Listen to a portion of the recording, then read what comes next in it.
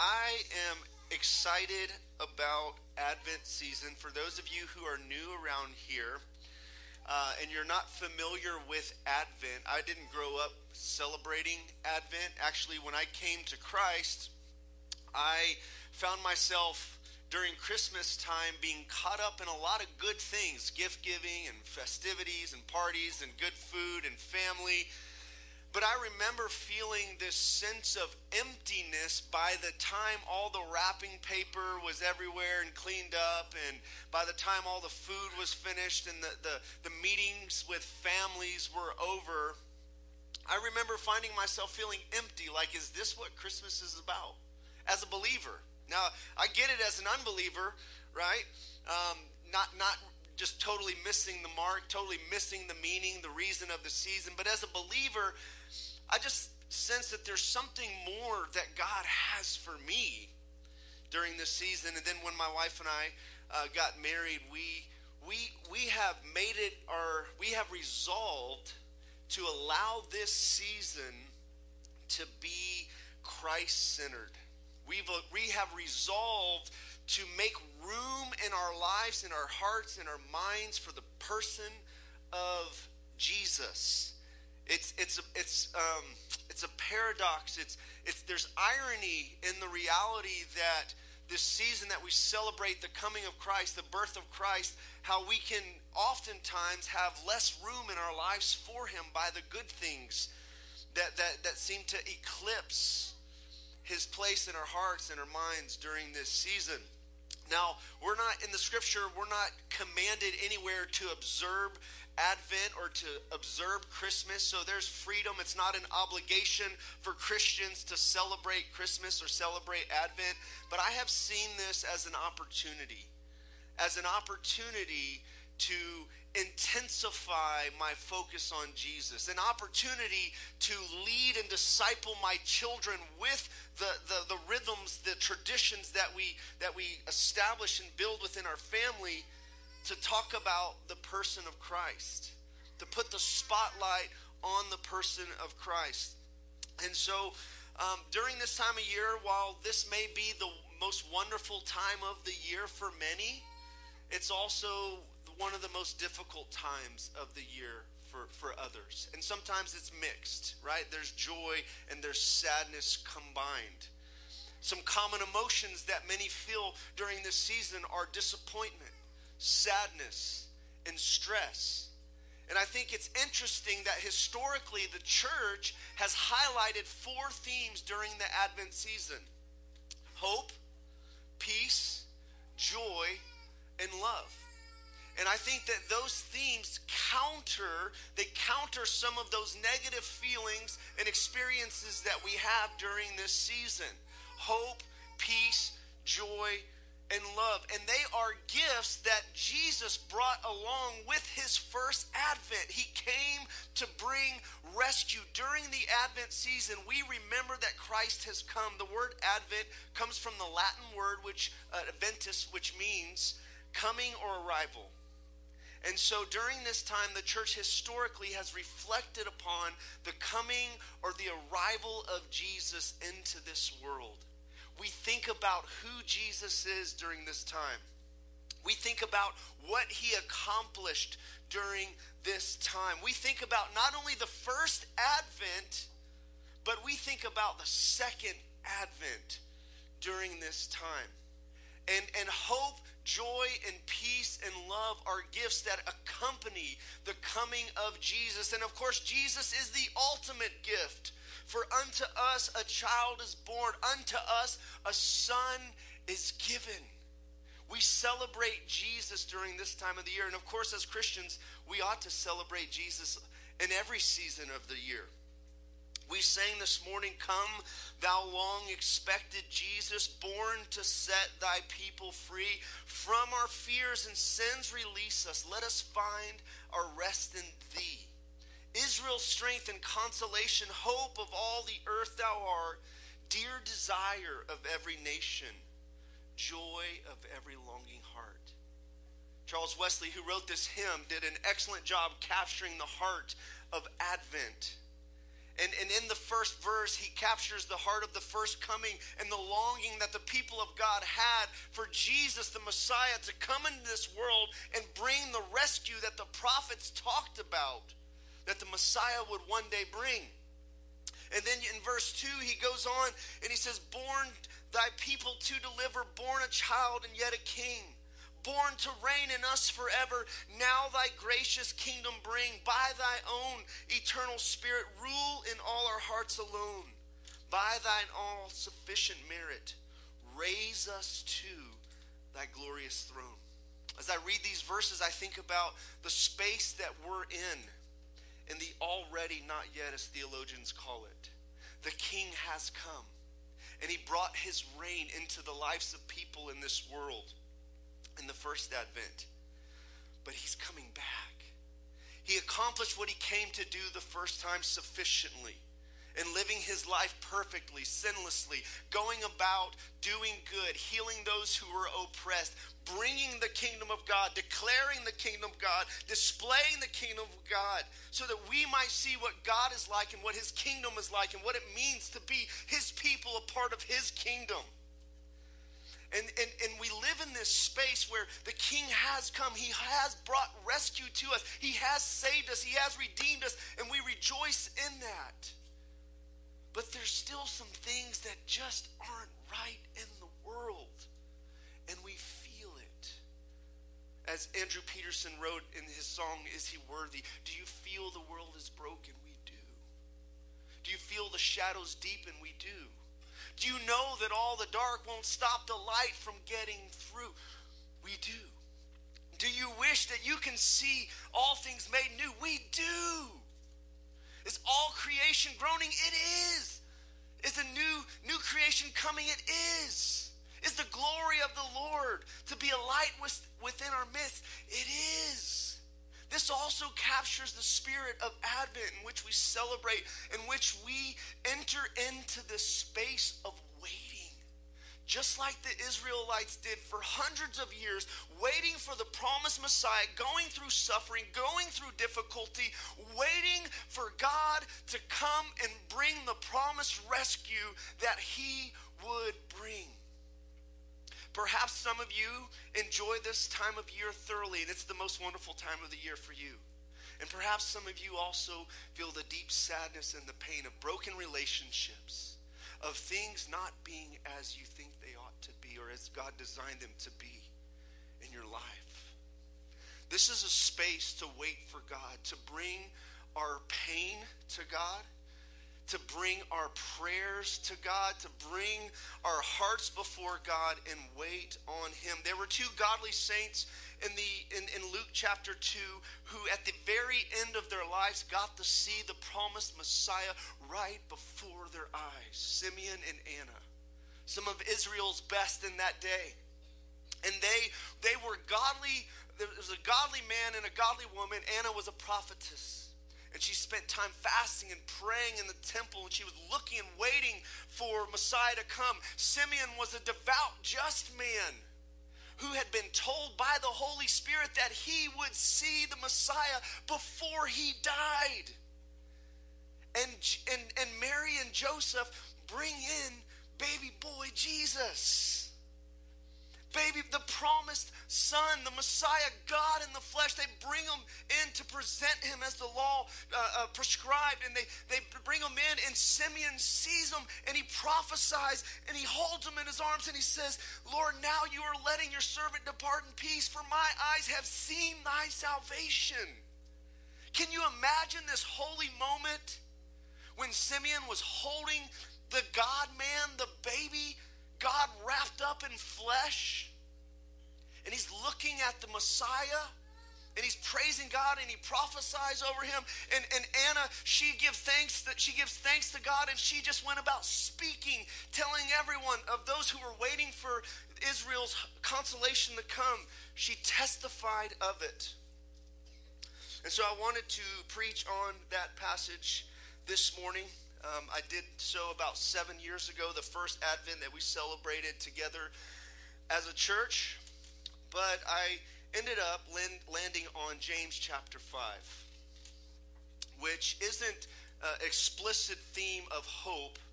It's a theme of patience that is connected to hope.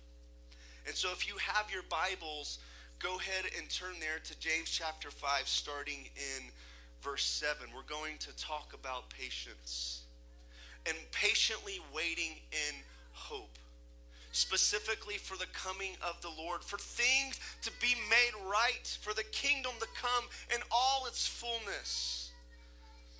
So, Father, as we open up your word, would you open our eyes to see wonderful things in your word? Would you open the eyes of our heart to see the hope of your calling, and the riches of your glorious inheritance that is in the saints, and the power that works towards us who believe? God, would you, the God of hope, pierce through the dark clouds of despair and drive them away in the lives of your people here this morning? And let hope arise in our hearts.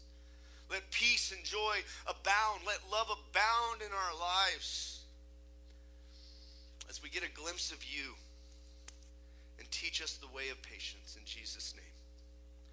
James chapter 5, starting in verse 7.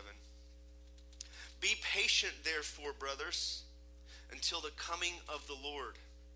See how the farmer waits for the precious fruit of the earth, being patient about it until he receives the early and latter rains. You also be patient. Establish your hearts, for the coming of the Lord is at hand. Do not grumble against one another, brothers, so that you may not be judged. Behold, the judge is standing at the door. As an example of suffering and patience, brothers, take the prophets who spoke in the name of the Lord. Behold, we consider those blessed who remain steadfast. You have heard of the steadfastness of Job, and you have seen the purpose of the Lord, how the Lord is compassionate and merciful. And all God's people said, amen. So here's our big idea this morning. God calls his people to wait patiently in hope for the return of Christ by learning from examples of patience. We have examples in Scripture, and all of us, I'm sure, have some examples in our own lives of people who have demonstrated patience, who have influenced our lives, or perhaps impatience as well. And so we see in this text, God calls his people to patience. This is a command. This is an imperative. Be patient, therefore, brothers, until the coming of the Lord. Establish your hearts for the coming of the Lord. Now, some of the backdrop of the book of James and who James was writing to was he was addressing, one of the issues that he was addressing was this issue of the rich oppressing the poor. If you just read the verses right before this in James chapter 5. This is a theme that's repeated in James. James has some of the harshest words for the wealthy who oppress the poor. And this has been a pattern throughout history. Those with much can oppress those who have little. They can use their power to push down others and work their way up the ladder and get much in this life. And so James confronts that issue of wickedness and injustice amongst the wealthy. He addresses in James chapter 2, he addresses favoritism towards those who have much when they come into the church, and how we're not to treat them differently than we treat the poor brother or sister who comes into the church. We're to have a love that is consistent and a treatment that is fair and just towards one another without partiality. And so James addresses this, and he tells the poor Christians who were experiencing injustice, they were experiencing persecution, they were experiencing hardship. He tells them to be patient. Be patient. And notice what he does. He directs them to the coming of the Lord. He directs them to the second advent, when Jesus will come back, when he will right the wrongs, when we will all give an account before him for our actions, both good and evil. And the Bible has often when the Bible speaks of the second coming and Jesus coming back, it often has a moral imperative connected to it. There's this promise he's coming back, and there is a way that the people of God should live in light of his coming back. This is why I think it's good for us to celebrate Advent and reflect on his coming the first time and reflect on his second coming. And the specific moral obligation here, the moral imperative, the way that we are to live in light of Jesus coming back and in light of hardships that we're enduring, that we're facing, is we are to be patient. Aren't we just a patient culture in America? We're just the most patient people, most patient generation ever. I say that sarcastically, obviously. So James calls us to be patient in hope, looking for the coming of the Lord Jesus, looking for him to come back. Martin Luther said this. He said, I have 2 days on my calendar, today and that day. Today and that day. Okay? We need to make the most of the time we've been given today. We can't change what happened yesterday. It's already passed. So don't let the regret and the guilt and the shame and the sorrow of yesterday hold you back from being in the present and living for the will of God and loving others today, doing the will of God while you're here. But also we are to live in light of that day, the day that is approaching when Christ will return. You see, the church has lived with this eager expectation that Jesus is going to come back. Okay? And we don't know exactly when. Jesus said no one knows the exact time or the hour. But when the Bible calls us to reflect on this, it calls us to live in such a way that he could come back today. Are we living like that? Are we living with an expectation and a consecration, a holiness, a devotion, a patience that Jesus is coming back soon? James gives us a couple examples to look at of patience here. The first one is the farmer. He says, see how the farmer waits for the precious fruit of the earth, being patient about it until it receives the early and late rains. You also be patient and establish your hearts, for the coming of the Lord is at hand. One theologian, Peter David, says that farmers, of course, have to have this virtue. In Israel, they waited for the autumn rains before planting, and then they had to wait and hope that the spring rains would come and bring grain to maturity before the harvest. Just think about farmers for a second there, because this is what James points us to. He gives us examples to learn from patience. He gives us illustrations to learn from of patience. For us, if we want food, we just go to, the fast foods. We go to Chick-fil-A, right? Unless it's Sunday, right? Then you maybe go to Wendy's or you go to McAllister, you go somewhere else, right? We can get food like that. And in the ancient world, they didn't have that convenience to where they can instantly get what they wanted. They had to wait. There was a process. And a part of that process was the farming that took place. We still have farmers today, of course. But farmers are examples of patience. They have to wait for the rain. They have to wait for the crop to grow up. And while they do so, they're still working. They're still cultivating the ground. They're not just passively waiting. Make sure you don't confuse patience and waiting on God for passivity. Because patience, we are in hope and patience and waiting patiently on God is to be something that's active for the people of God, like a good waiter or waitress at a restaurant. All right? If you experience good service at a restaurant with a waiter or a waitress, they are eager and ready and joyful and ready to step in and serve and help. So James points us to the farmer. He says, look at the farmer. The farmers are to do their work. They're to fulfill their responsibility, but then they are to wait for God ultimately to give the rain, to send the rain so that the ground would produce crops. I've already alluded to this, but we have a problem of impatience. I looked up in the Oxford Dictionary, what is impatience? Impatience is the feeling of being annoyed by somebody or something, especially because you have to wait for a long time. Can anybody resonate with that? Impatience. It's a problem. It's a problem in our fast food culture, in our Instacart culture, in our Amazon culture. If you want something today, you can order it right now while I'm preaching, and you may get it by this afternoon from Amazon. Or if you want a book, you can click on it and get the Kindle version of it right now, instantly. Or if you want to watch a movie, you can stream it immediately. We live in a culture where we get what we want when we want it so frequently. And so this doesn't help us to develop patience. Actually, it caters to our impatience. And it makes us in some ways spoiled if we let it. So impatience is a character flaw that destroys relationships.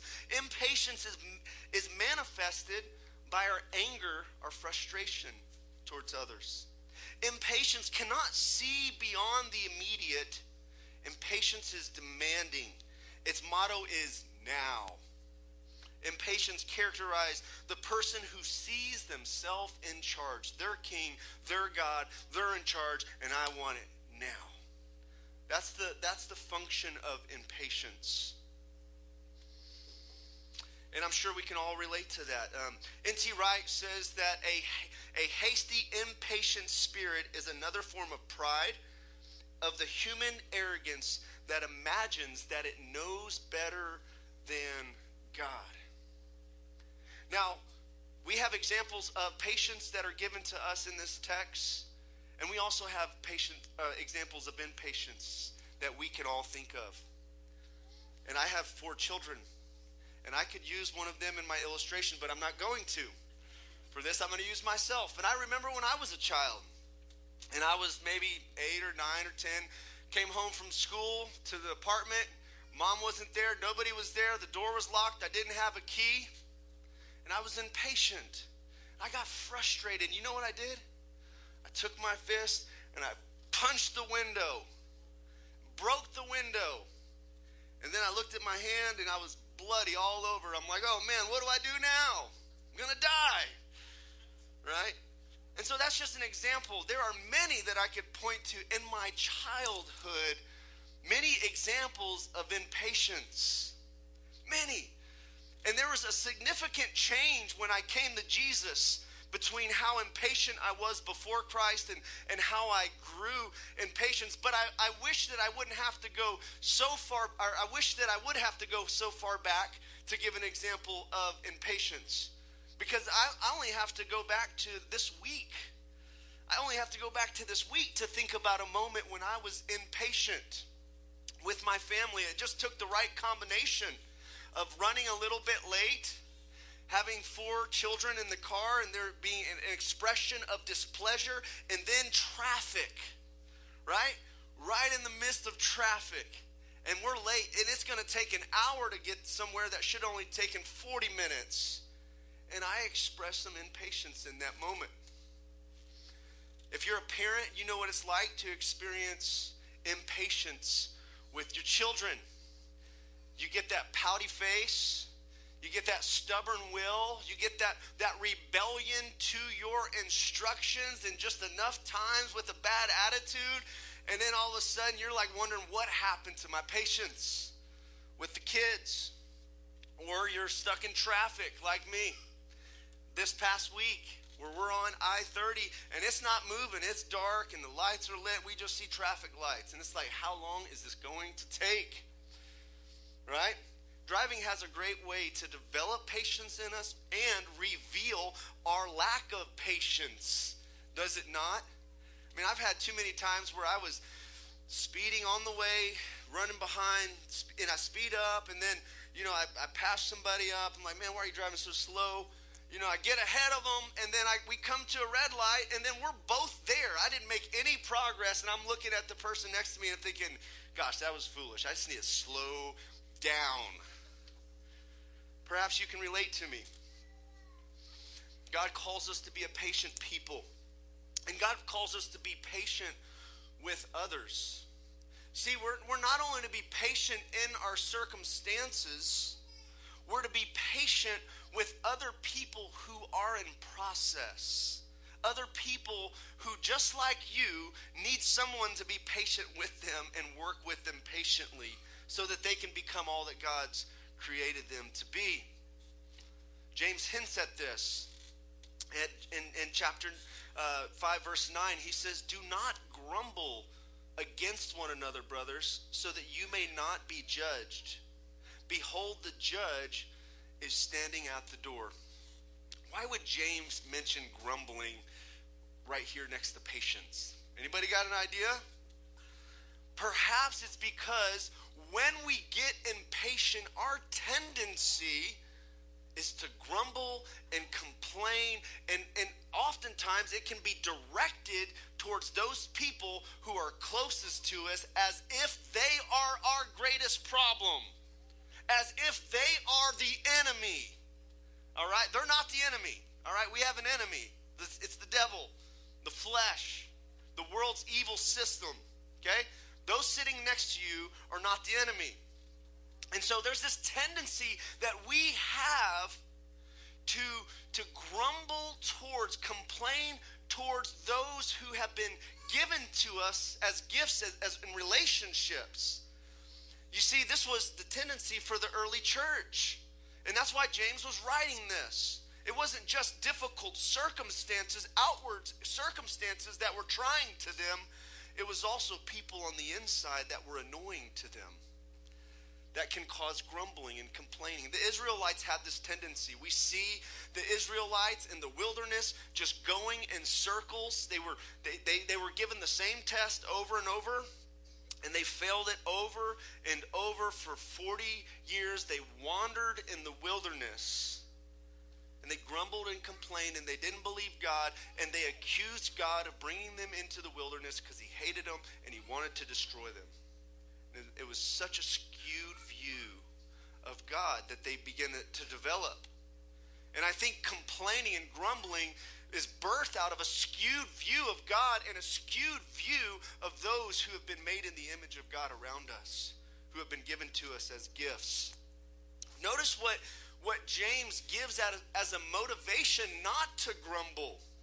Now, he's already given the motivation that Jesus is coming back. That should be enough, right? He's coming back. That should be a positive motivation for us. He's going to make things right. He's going to do something about these things that are not right in the world, not right in my life. He's coming back. But here in verse 9, he gives the sobering motivation, the sobering reminder that the judge is standing at the door. Okay? Jesus will judge. He will come back and he will judge the living and the dead. In our lives, we will have to give an account. Our works will be judged according to 1 Corinthians 3 and 2 Corinthians 5. We will all stand before the judgment seat of Christ. And this is to be a holy motivation for us as we think about how we treat those around us, as we think about how we live in this world. Of course, Christ has taken our condemnation, and he has been judged in our place so that we can be forgiven and declared righteous, and so that we can live in righteousness, so that we can live in patience, so that we can live in love. The theologian Donald Berwick says this about this command not to grumble towards one another. He says, what is forbidden is not loud and bitter denunciation of others, but the expressed feeling of bitterness and the smothered resentment that may express itself in a groan or a sigh. That what's brewing underneath towards our brothers or our sisters. You know, it's not just what comes out of our mouth, and it's not just our actions. God looks at our hearts. And we got to address sin at the heart level, not at the motive level, not just with the behavior, not just with just holding your lips. Right now, James does have a lot to say about the tongue and what we say and what we do with our tongue. All right? But here, there's more of this underlining, this groaning or grumbling towards others, this disposition, this attitude. And when we express it, though we may find momentary relief when we complain and we grumble, it actually doesn't help the circumstance. Have you ever noticed that? It actually doesn't help you. Actually doesn't help them. It just makes matters worse. It just damages the relationship all the more. And so we got to learn to bring those things to the Lord in prayer. As the psalmist said, I pour out my complaint to you. Right? We got to learn how to lament, biblically weep and grieve over sin and the brokenness while rejoicing. Be sorrowful yet rejoicing, as Paul talked about, so that we can experience some wholeness. Okay, so what is patience? In the Oxford Dictionary, the English Dictionary, I think these are helpful. Sometimes if you just look at the English Dictionary, you can be helped by trying to understand a concept here. Patience is the capacity to accept or tolerate delay, trouble, or suffering without getting angry or upset. Patience is described as long-suffering or suffering long under difficult circumstances. Patience is forbearing with others. Patience is being slow to anger, quick to listen, and slow to speak, as James has described in chapter 1. Patience is not demanding that people or circumstances change immediately. Okay? We have a tendency to demand that people or circumstances change now. You need to change now. I'll accept you when you change. And if you change now, I'll accept you. All right? Those of us who are married know that when we got married, we had to accept our spouse as they were, with all the rough edges and all the flaws that you brought into the marriage covenant relationship, right? And so we are to accept one another and love one another as we are, and be patient and forbear with one another as we live together with all our little quirks. By the way, how is patience developed according to James? I think most of us know this. Some people say don't pray for patience, because God will give it to you, and he'll give it to you in the form of trials. James chapter 1, count it all joy, my brothers, when you fall into various trials, knowing that the testing of your faith produces what? Patience.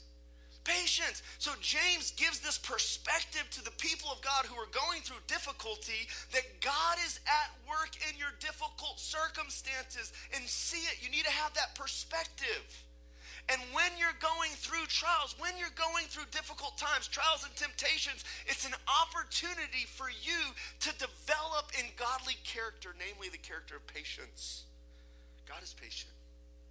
And when we're going through those trials, we get this opportunity to see just how patient or impatient we are. And God's committed to shaping us and forming us into the image of his Son. He's committed to that. And he knows how patient or impatient we are. He's not surprised by it. You might be, your spouse might be, your kids might be. God already knows, and he accepts us, and he loves us as we are, and he's committed to fulfilling his good plans for us, to finishing what he started in us. Douglas Moo, in describing the two Greek words that are used here in this passage, one that's translated patience, the other steadfastness. Actually, the King James translates both of these as patience. But he says the two root words are often distinguished, usually being used to indicate long-suffering, loving attitude we are to have towards others, while the other denotes the strong, determined attitude with which we are to face difficult circumstances. And so there are a couple of examples that James calls us to learn from. In verse 10, he says, as an example of suffering and patience, brothers, take the prophets who spoke in the name of the Lord. Behold, we consider those blessed who remained steadfast. Let's see here. Consider these three examples. Now, he's already given the illustration of a farmer. And now he says, look at the prophets. Learn from these godly messengers, representatives for God, who in the Old Testament, they spoke God's words. And when they delivered the mail, when they delivered the message, oftentimes the people didn't like it. And they got persecuted for it. They got killed for it. They got slandered for it. They got cut off. They got canceled for it. They got treated terribly. And I'm just going to highlight two examples of the prophets. One is Isaiah, who experienced hardship And here's an expression of his hope and him waiting patiently in Isaiah 8:17. By the way, he has some of the best prophecies concerning the Messiah. Some of the strongest prophecies concerning Jesus who would come as the Messiah. Some of our favorite Christmas passages that we read this time of year. He says this, he says, I will wait for the Lord who is hiding his face from the house of Jacob, and I will hope in him. See, the prophets waited patiently in hope.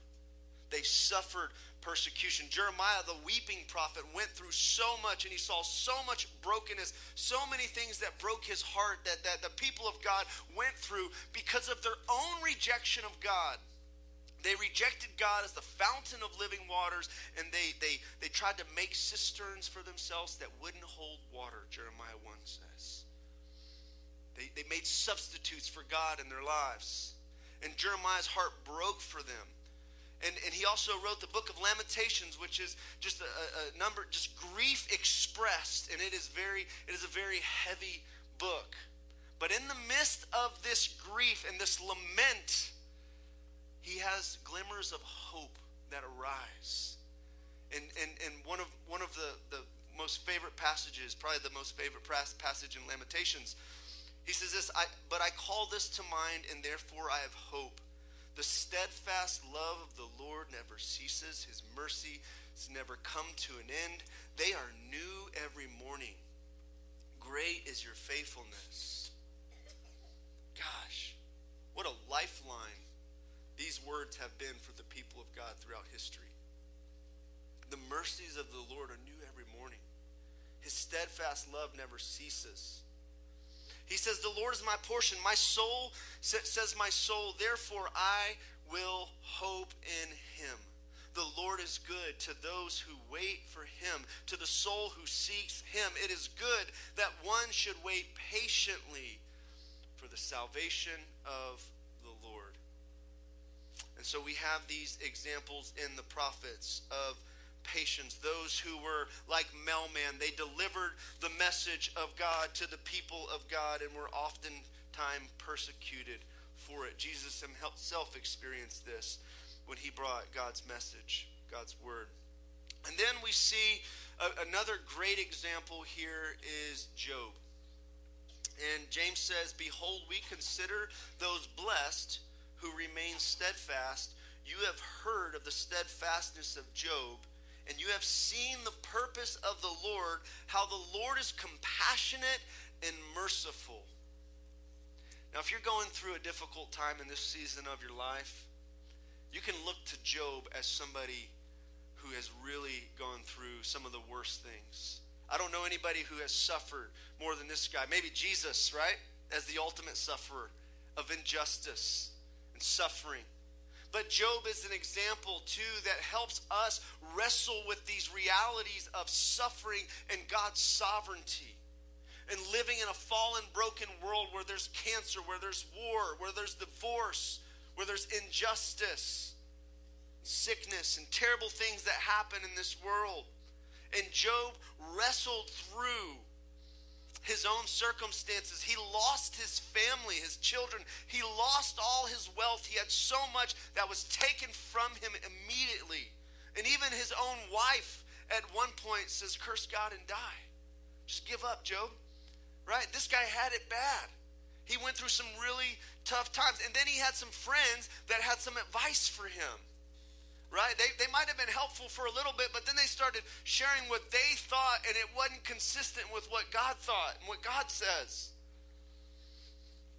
And in the midst of Job, in the midst of the conversations, in the midst of the processing, Job makes this statement, though he slay me, I will hope in him, yet I will argue my ways to his face.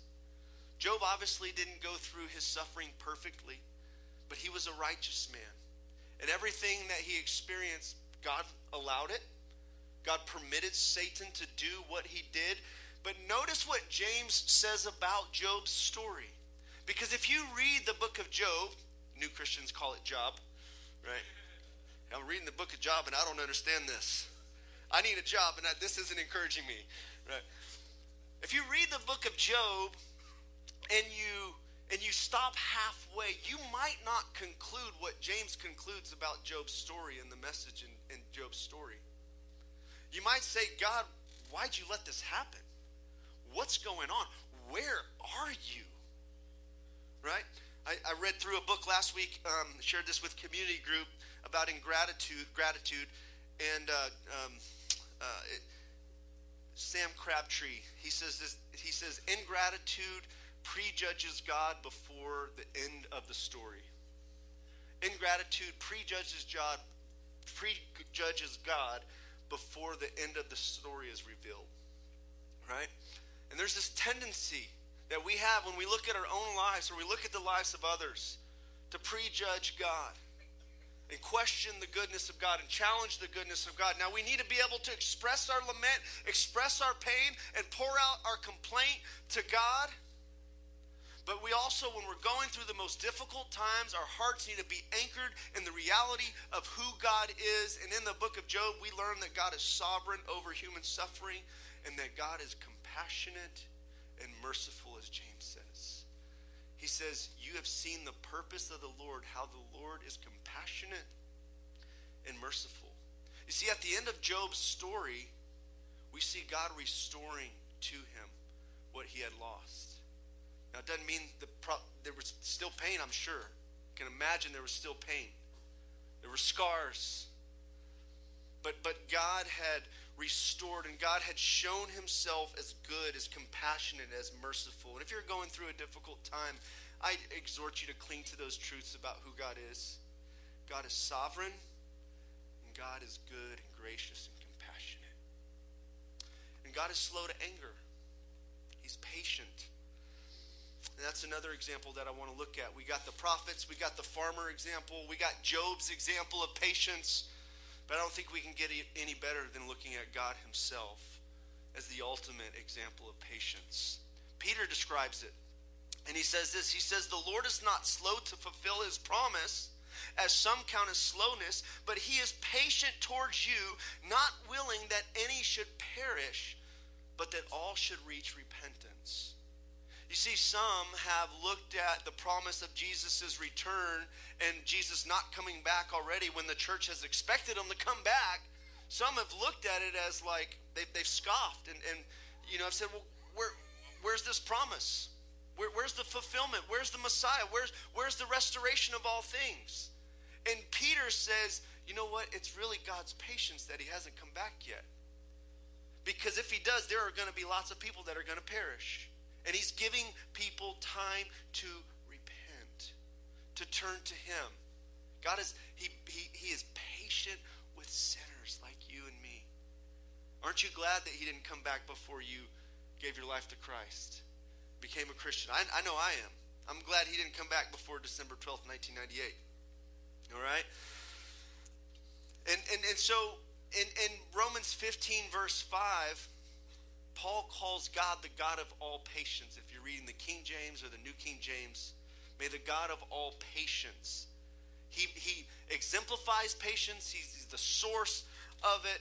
But also the New Living Translation translates it as he gives patience. May God, who gives patience and encouragement, help you to live in complete harmony with each other, as is fitting for followers of Christ Jesus. So God the Father, our Father, is patient. If you had an impatient father, there is healing in reflecting on the reality that our Heavenly Father is patient with us. He works with us. He's committed to helping us. F.B. Myers says, don't judge the Lord by his unfinished work. Be patient till he unveils the perfect pattern in glory. Await the end of the work. I love the song, He is Sovereign Over Us, and there's a line in there that says, you are working in our waiting. You are working in our waiting. Right? God is working in the waiting. There's a process, and sometimes we get so focused on our circumstance. We get so focused on what's happening to us that we miss what God is doing in us. And James directs us to that, to give our attention to that. What is God doing in you? He's shaping you. He's forming you. He's developing you. He's not trying to destroy you. He's not testing you so that you'll be destroyed. He's testing you so that you'd be developed and shaped into the man and the woman he's called you to be. And sometimes we need painful circumstances to do that shaping in our lives. Some of us don't ever change until we feel a sting of some poor choices, right? And God uses that. It's called discipline, or it's called trials that he leads us through. A.W. Pink, in his book, The Attributes of God, says that divine patience is that power of control which God exercises over himself, causing him to bear with the wicked and forbear so long and punishing them. You know who's also patient is our Savior, our Lord Jesus. Jesus is described by Peter in 1 Peter 2 as after Peter says, you know, if you've suffered unjustly and you've endured it patiently, then you have reward. That's good. But if you're doing evil and you suffer, there's no reward in that.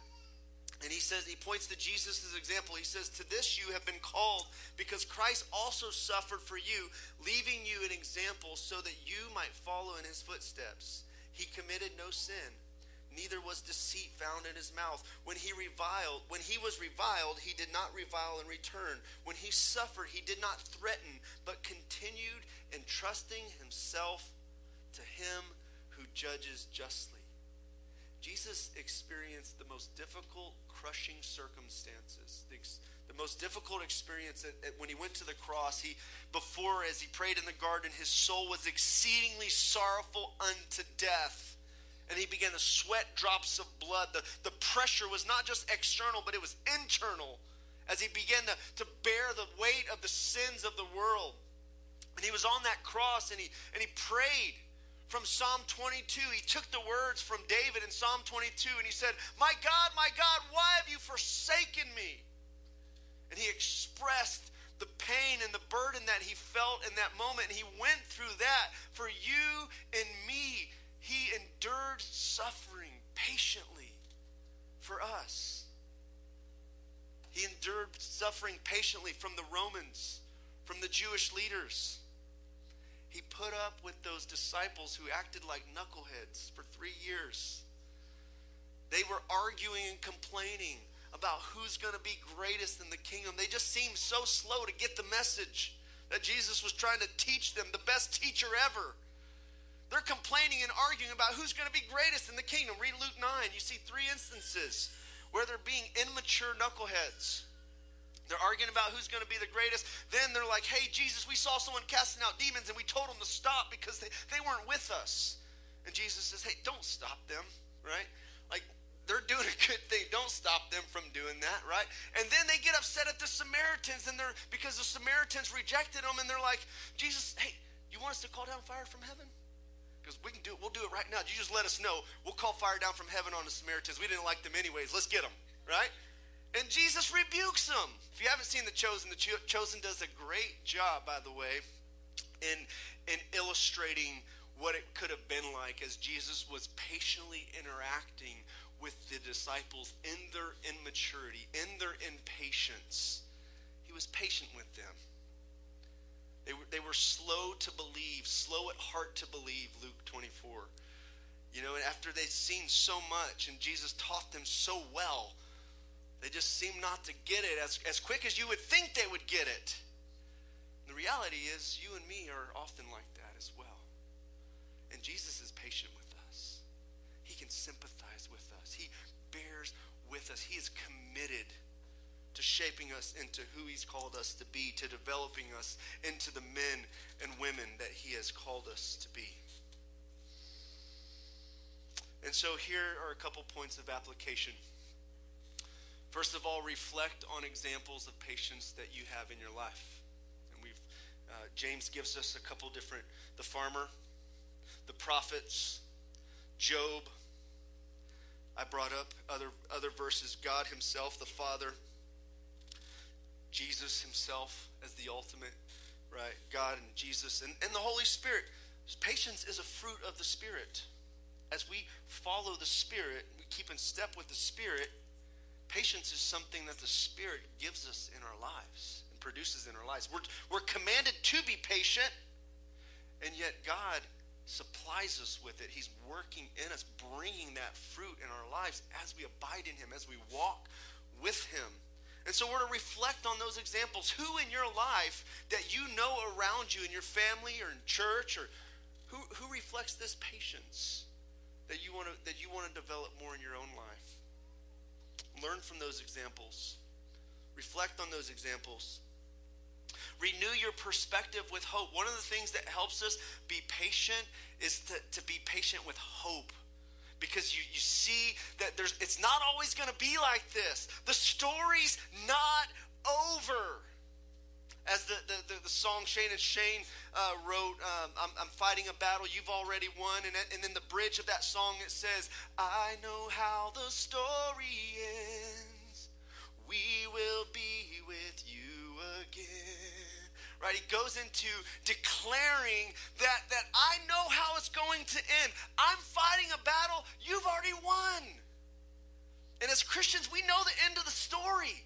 We have this perspective of hope. Christ will return. He's going to make all things new. He will judge the living and the dead, and those who persist in wickedness and injustice and oppress and hurt people and murder people and abuse people. God's going to deal with them. The judge is coming.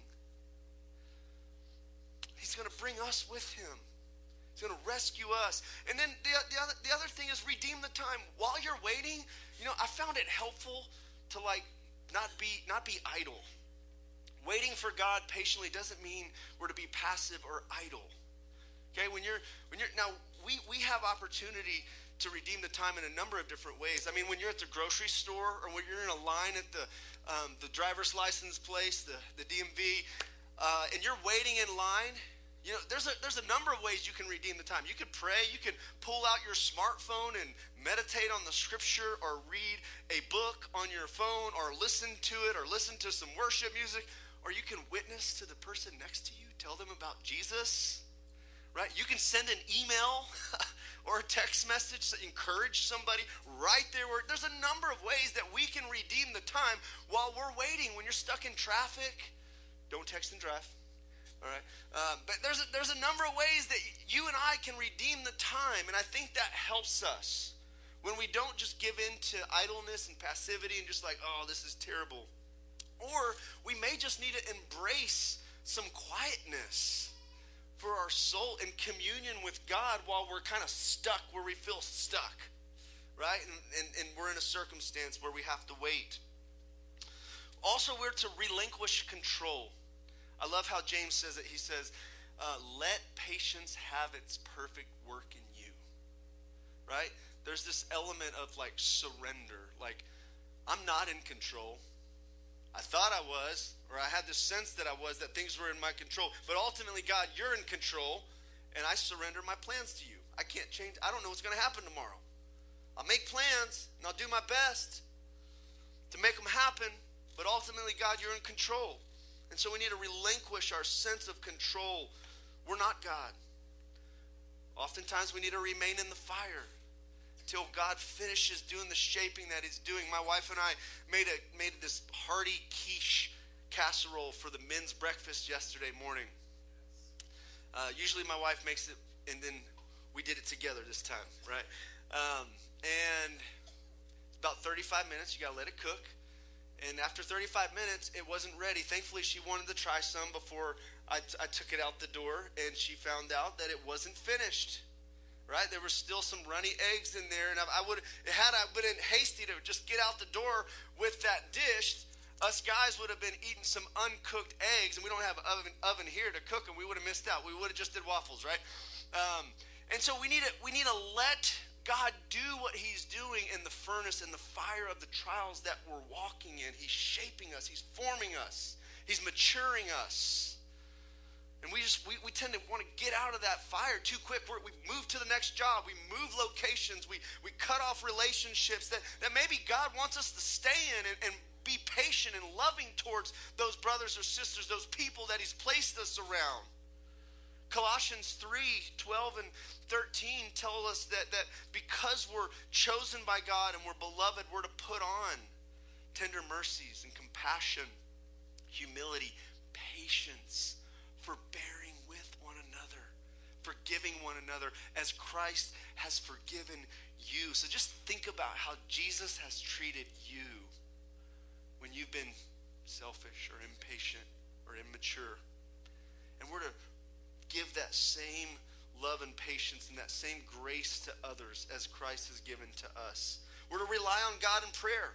James 5 tells us that we're to 1:5. It says that when you're in those trials and you're going through difficult times, if you lack wisdom, ask God for wisdom. He'll give you a perspective that's higher than your own so that you can operate from, rather than leaning on your own understanding. And remember that others are in process too. Others are in process. We're all in process. I found a helpful little quote here, longer quote, from a little book by Ed Welch called A Small Book with a Big Problem, Meditations on Anger, Patience, and Peace. And he says this. He says, you might be patient if a child spills her cup of milk, but it isn't easy. In order to be patient, you must first know at least two things. In order to be patient, you must know at least two things. First, you must know something about yourself, that you have all kinds of desires. One of them is, I want an easy life. When this desire is thwarted, you will likely pounce on the offender. Second, to be patient, you must also know something about the child. She didn't do this in order to make your life miserable. It was an accident. She is not the same as you. You might have been able to maneuver through breakfast without spilling anything, but your hand-eye coordination is better than hers. To be patient, you must remember your child is not you. You need to remember this about other people too. You might have skills and abilities that the other people in your life do not possess. Is that helpful? It's helpful to me. That is a helpful perspective right there. And so let's close in prayer. Kevin, team, if y'all want to come on up. I have 3 verses. If y'all would stand with me, if we can go back to the PowerPoint there. I have 3 verses I want us to pray.